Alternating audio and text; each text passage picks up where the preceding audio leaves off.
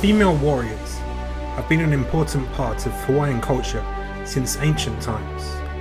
But presently, there's only one fully trained female practitioner and teacher in the Hawaiian martial art of Lua, and her name is Michelle Manu. Known to many as an actress, stunt coordinator, dancer, and martial artist, Michelle also found time to study business at Harvard. Her remarkable resume also includes a master's degree in metaphysical sciences, and then there's her day job, where she's been a legal professional for 26 years. In this episode, I speak to Michelle about her incredibly varied career, as well as the people, traditions, and culture of Hawaii, the challenges of the past and present, and her hopes for the future. Michelle, you've got a superhero-like resume. You seem to be so talented in so many areas. One thing that struck me, though, was you went to George Washington University, then you went to Harvard Business School. And I think it's fair to say for a lot of people, going down that path, it opens up a lot of doors for you and opportunities where they may disappear into Wall Street, New York, Washington, what have you. But you made a decision to come back to Hawaii, to embrace the Hawaiian traditions with the dancing, martial arts and so forth. Was it always your plan when you embarked on your academic career and worked to promote and protect the Hawaiian culture in various respects? That's a beautiful question, Dan. I'm kind of conflicted because I'm also half Scandinavian. And I also have some Asian on my paternal side. Because of the way that the world was back during my parents' era, my father became a Christian and left the Aina, or the land, and went to the continent, specifically Chicago, believe it or not.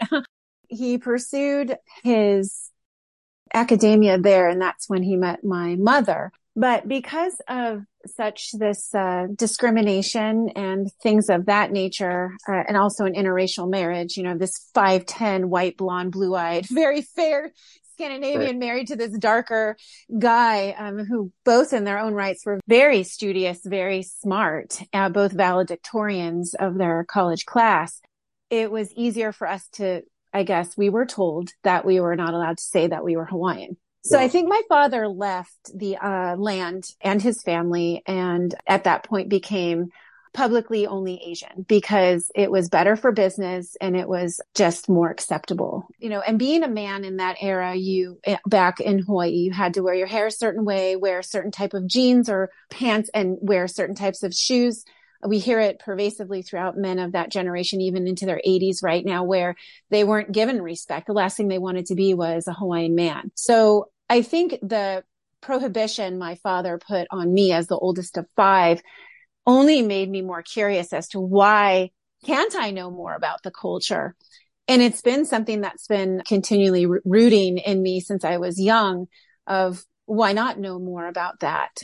And so that's led me here now to really understand the issues of that time, of my father's time, and where we are today. And I think that's what draws me to the culture today. For me, it's interesting talking about Hawaii because as a kid growing up in England, we learned all about this, great heroic figure of Captain Cook, who, among other things, was reportedly the first European to try and establish formal ties with Hawaii. And obviously, things went wrong because his men kidnapped some of the Hawaiian women, and one thing led to another, and he was killed. And in a sense, that kind of marked the beginning of the end of British expansion. And then you have more than a century later, after the Africa land grab, where the colonial powers were starting to kind of lose power. We were coming to the end of that era. And then ironically, Hawaii, where Cook had gone so long before, ended up becoming absorbed as part of the United States.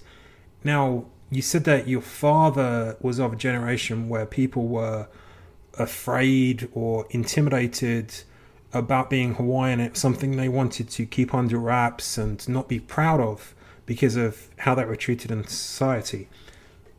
Is that still the case? Or is there a generation now of people your age and younger who are much more conscious of wanting to embrace what came before, not necessarily saying they don't want to be American, but considering the history of Hawaii and kind of reevaluating who they are culturally.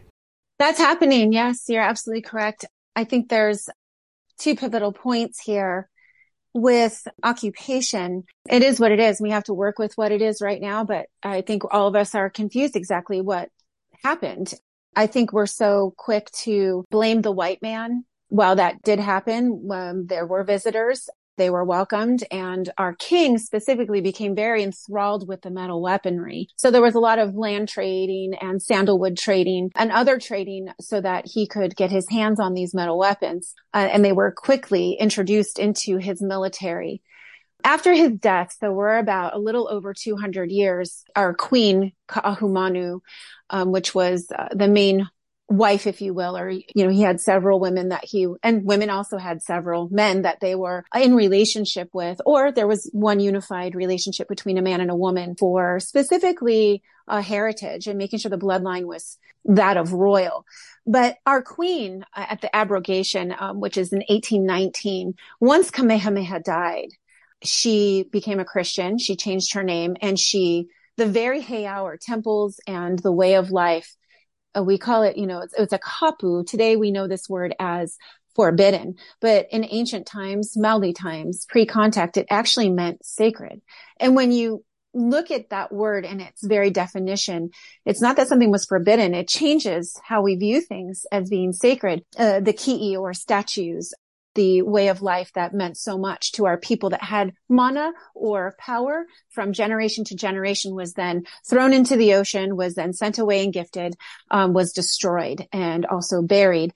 And so we can blame the missionaries and the explorers that came. But ultimately, I hate to say this, but it was our very own monarchy that played a very large hand in destroying the kingdom as we knew it. Now, if you rewind to when Kamehameha was attempting to unite the islands through bloodshed, we revere him today and honor him. I do too. Not so much Ka'ahumanu, because pure evil, in my opinion. This is just my opinion, not the people's opinion. If Kamehameha didn't unite the islands, then we would be looking at each island being possibly territories of other countries, like we see in South Polynesia, even in just Samoa. There's American Samoa, there's Western Samoa. There's part of Tahiti that stand on their own, and others that have been greatly influenced and still influenced by France. In this generation, I'm almost 50, and I see a lot of outreach sovereignty movements. And it's my belief as just humans, not even as the Hawaiian people, that in Kanaka, it's different. Hawaiian could be anyone that's birthed there that doesn't have koko or blood.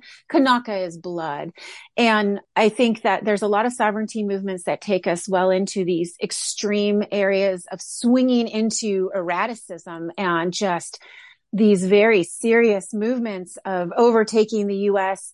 And then you see those that just don't care. They're assimilated into the world today, continuing with health issues, the wartime food that was brought during Pearl Harbor. And this is now somehow the cuisine of Hawaii. I think that somewhere in the meeting place in between is where we can make the most progress and work with what we have. And, on that, the last point I'd like to make is that we don't do that by blocking doorways and blocking roads. While that brings attention and also support, which is very helpful, we also need to fight these battles in the existing structure in which we operate, and that is within law and government. So I think the Kanaka going out to see the value of academia and credentials so that they can speak on our behalf within these realms in which the laws are made.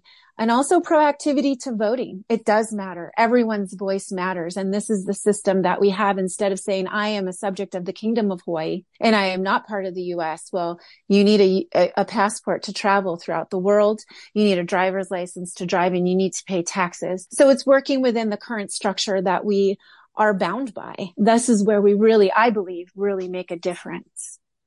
Now, recently we saw this horrific tragedy in Hawaii with these fires that devastated whole communities and countless people lost their lives. I think for a lot of people who aren't from Hawaii, we tend to think of it as just this island paradise. But one thing that kept coming up in the news reports was this perception from, indigenous Hawaiians who said this exemplifies the fact that we have two Hawaiis. There's the Hawaii for the tourists, and then there's the Hawaii for the native people, which is often very hard. They don't have great economic opportunities. They don't have great career opportunities. With this tragedy having occurred, from that, I have also heard people now have worries that hotels and big investors will try to sweep into the areas where everything was destroyed and people were killed and try to buy that land because they see the value in it as more, hotels and tourist destinations. On the other hand, I've seen people saying, hey, well, maybe this has drawn attention to inequality in Hawaii, and going forward, maybe we can try to change things so we rebuild better in a sense. Which of those outcomes do you think is more likely to occur? I think both. I think there are those that are there. I have word, being in the legal profession for 27 years now. I've been contacted by firms that would like to go and help Kanaka specifically. I've also heard from those firms that are integrous, where there are legal vultures on the ground. Just today, I saw two celebrities join to create another fund to directly, they swear on their video that it goes directly to the Kanaka and those that have been affected, but we don't know where that money goes. And I don't understand why we have to do this, why they've done this when there's already longstanding, since the 8th, these nonprofits that are on ground doing the work in many different ways, very powerfully, why they couldn't just direct them to these nonprofits that already exist and the money is going real time for real needs. So I'm working with Ho'aka, a nonprofit where they're on the ground and they're part of Malama Maui. And so that's who I'm working with. I think the exasperation is of just the emotions of the people and it's past generational trauma that's coming out.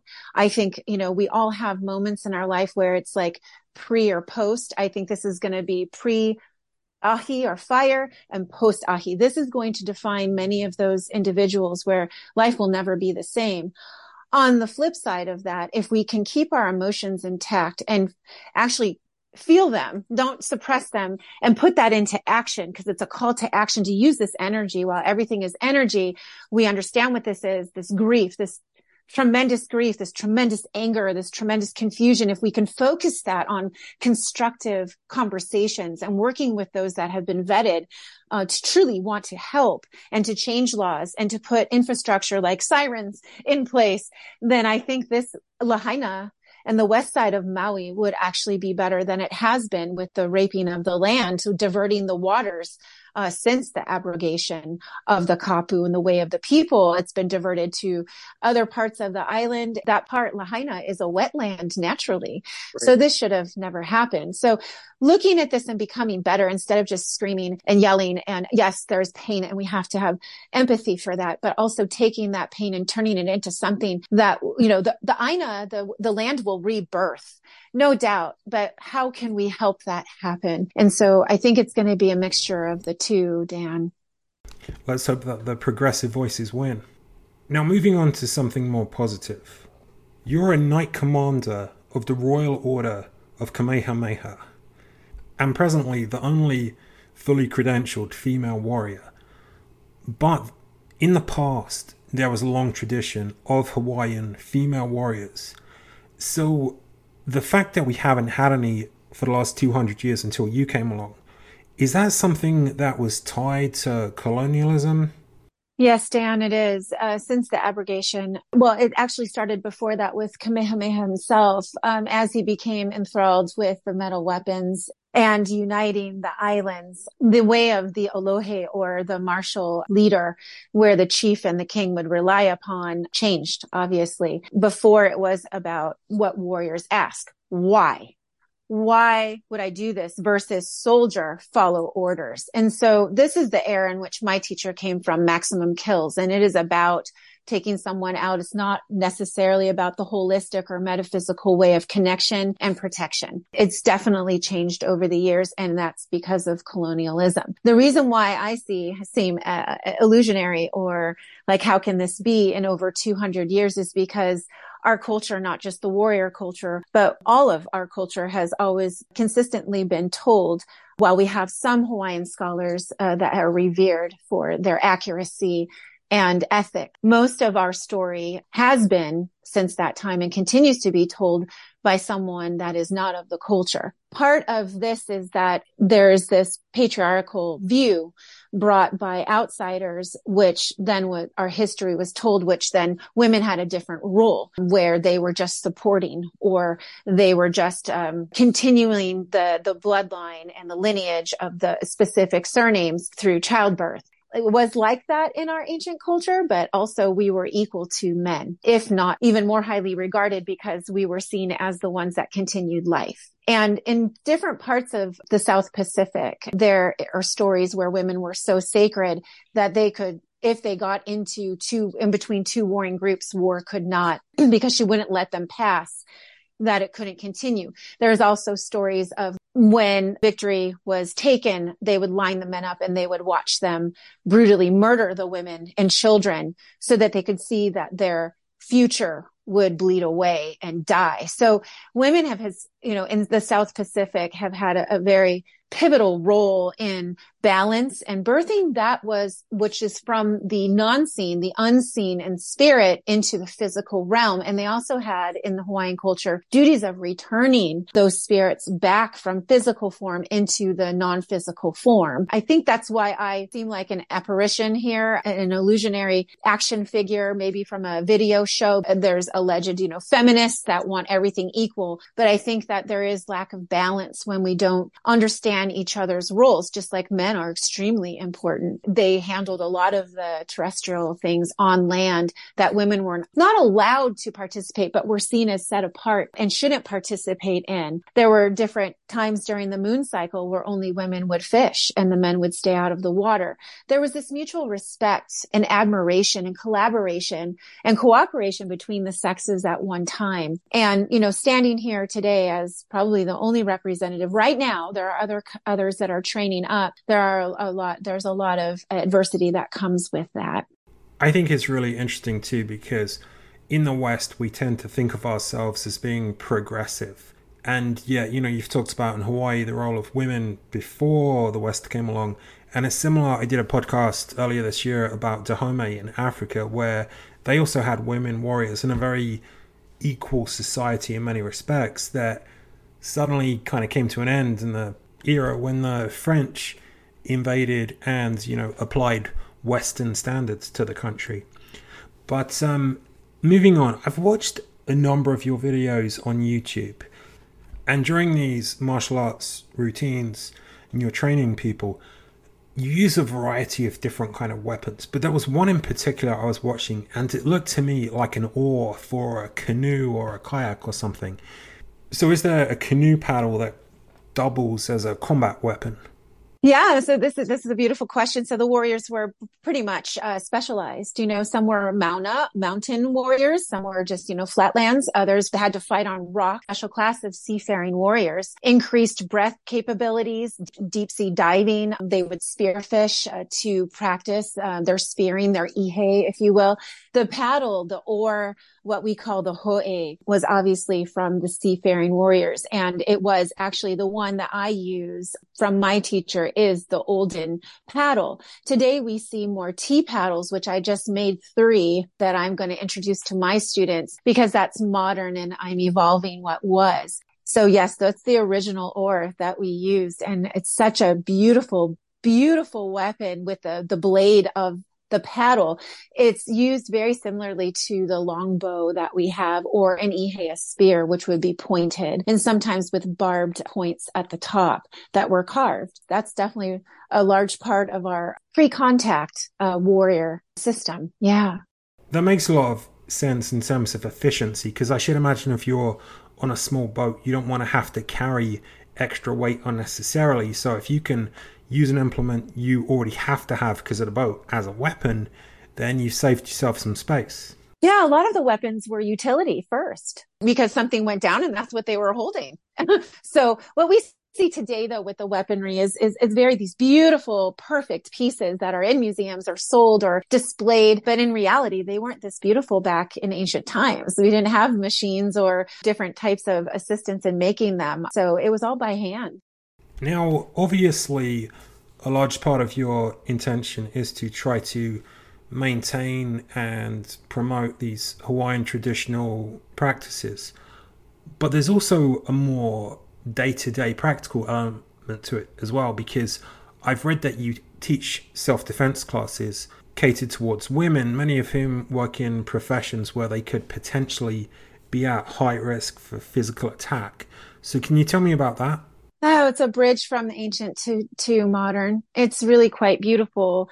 If you think of the ancient warriors or just women as a whole in Hawaii, it's we paint it as this beautiful paradise, utopia where there was never any crime. That's not true. There were people that were punished and put to death, and it was swift if they broke the kapu, the code of conduct. Women had to obviously defend themselves. There's some maneuvers that I'm aware of, things that they use, but they were very good at infiltrating areas that male warriors couldn't. Most of the time when men were off at war or not on the actual property. So the women, whether they had a broom or they had, whatever they used, they learned how to use that as weaponry. So that's today's time. So if you think of our ka'ane as our strangling cord, today that could be your charging cord for your phone. It can be a sarong. It could be a belt, many different things that I use, but it's just ancient, but made modern is the techniques are the same. Principles are the same. And so I've been able to take part of what was, and I don't work in poisons, but I have taken some of what was and adapted it to today's world because we live in a totally different world. The crime is up. Women and children are going missing. Men are being abducted. Little boys, also the slave trade in different parts of the world. So it's my job, I feel, with this kuleana responsibility to also not just perpetuate what was, speak about it, show it, but also make it modern so that we can survive in today's world. And it's really interesting because us women were forced to take dance. That was a girl's activity during my youth and still some today. But more and more are getting into the fight scene and training, but using that dance, that forced dance, I always thought was a disadvantage and such a waste of decades while boys and, got to train in other things and bump around and play football and do all these things. Women were kind of like a one woman show. We played quietly with dolls. I didn't, but dolls and tea parties and, very calm, very one person type of activity where boys got to mix it up. And it's shown that both in boys and girls, when they get to do team sports and work with one another, their capacity for very good leadership is birthed at that time because there's always conflict wherever humans are, at any age. So, I'm able to take these at dance and also the martial and create this beautiful program where we get to learn our power. As women, most of us have had situations where we've been exposed to what people call masculine energy, but it's this very bullying energy. And we don't want to feel that in our body because we were a victim of it. So I try to teach how it feels when they're confronted with force by me in an environment with alone or with other women where they can get triggered and actually push through it and learn how to defend themselves and access this energy and use it because the masculine to me in physics, that energy is just action energy. And it's absolutely nothing without the feminine strategy and setup potential energy. You throw a punch, you want to know where you're going. You're not just going to throw wildly, especially if your survival is at stake. So it's really knowing the feminine setup into that masculine kinetic force energy of power. I try to talk to them in a science sense and a metaphysical sense of this is your right. If someone touches you, you have every right to touch them back for them to work in their awareness, to understand where their exits are. Or if someone breaks in their house, where is their hiding place if they can't get out with their children or anyone in their family? If they're out in public, there's a code word so that if someone says it, you identify where the danger is and you get on the other side of mom or dad or auntie. And so there's these things that we can do that were part of the ancient culture that are still tried and true today, that most of it, we can avoid a lot of this force coming at us or a situation through our awareness. And that's masculine and feminine. There's no age range. It's just some preparation and their perishable skills. We have to think about these things. Otherwise, we will become complacent and think that these sort of things can't happen to us. So it's been a beautiful convergence and it continues to evolve. Another feather you have in your cap is as an actress. So you've been in lots of television and movies. And in recent years, we have seen several movies, TV shows tied to Hawaii. Like, for example, there was the Disney film Moana. I was wondering, though, when you see these types of projects coming out, is there a sense of thinking, okay, this is good, we're finally getting some representation here for Hawaii, Polynesia? Or is it a little bit disingenuous and the studios are just kind of rolling out material that fits their perception of Polynesia versus something that's truly authentic? Are we at a point now where we're getting more legitimate representation, or do you think there's still more work to be done? There's still work to be done. I think that will forever be, since, the 50s, where they painted Hawaii as the aloha state and welcome. And, unfortunately, they create jobs with tourism, but they don't create careers. Yeah. And I think it's still very much Mai Tais and umbrellas and drinks and plastic leis and Hawaiian barbecue. There's a lot more work to be done. And I think it will be done as we hopefully raise up the current and future generation to tell their own stories and start getting content out there. And there are plenty out there that are creating content, real content that's authentic to today's time, right? There's the ancient way, and then there's also what we believe to be Hawaiian today, because we've been so highly influenced. But, it's about the funding, Dan. There are very few production companies that are willing to invest in no-named and unnamed up and coming indigenous filmmakers. So this is where we really come into where we don't see the accurate representation. And honestly, I said before, we're not Pollyanna. There was some very strict rules in Polynesia altogether, but in Hawaii specifically, it is shocking. My art was banned by our own queen because during a demonstration at a feast with missionaries, their response to the demonstration that we're seeing, they were horrified. And so she heard the gasps. She saw that the visitors were uncomfortable, and she banned our public display of lua.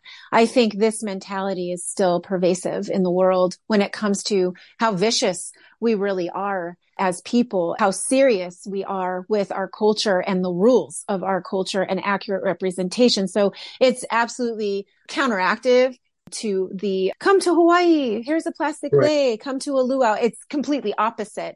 The duality of it is shocking. We also have Hawaiians now that have been converted to Christianity and straddle that fence between honoring their kupuna and the ancestors and the ancient ways while they're still a Christian. And while some do this very elegantly, I'm not one of them, and I do not try. It's difficult to have these conversations. Michelle, it's been a really awesome discussion. I've learned a lot about you and a lot about Hawaii. And I know for a fact there are going to be a lot of people listening to this who say, hey, I want to hear more about Michelle. Then obviously we can cover for somebody with such a diverse career in a 30-minute episode. So for folks listening there who want to hear more about you, more about the Hawaiian culture, what are the best resources for them to look into? Well, I am in the process of actually starting a new production, so that's going to be wonderful. And I hope to showcase a lot of the indigenous Hawaiian filmmakers, whether they're 2 years old operating a camera or they're 97. My website is a good place. They can definitely reach out to me on social media. I do check messages. Some do go to spam, so it takes me a while to get through all of those. There are different lineages of lua. And there are some where they're just martially focused and quite sloppy and don't understand their connection to the ancient.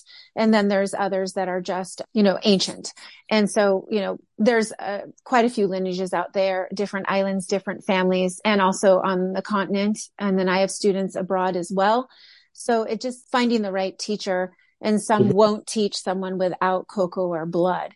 So, it's just different. It depends on what teacher that you locate and express interest, and you can't just walk in. It's not buy the gi and learn. There's an application process to train with me as well, because you become a lineage holder. You're the future. And it's very important that I'm not teaching individuals that don't have self-control, because now I'm just equipping them with techniques to further hurt people. You'll find different teachers, and I have to make sure that, anyone that does join me, that's welcome, that passes through the application process, abides by the kapu that I have in place, as well as can take instruction from a female instructor, because I'm the only one out there right now. Understand what you're walking into, because you also are walking into a cultural practice that's not like any other Hawaiian cultural practice. Anyone can dance hula. Anyone can learn how to weave. Anyone can learn how to kakao or tattoo or fish. These are all cultural practices, but it's very difficult to get into lua and to remain true. And there's a lot of fire that comes with it.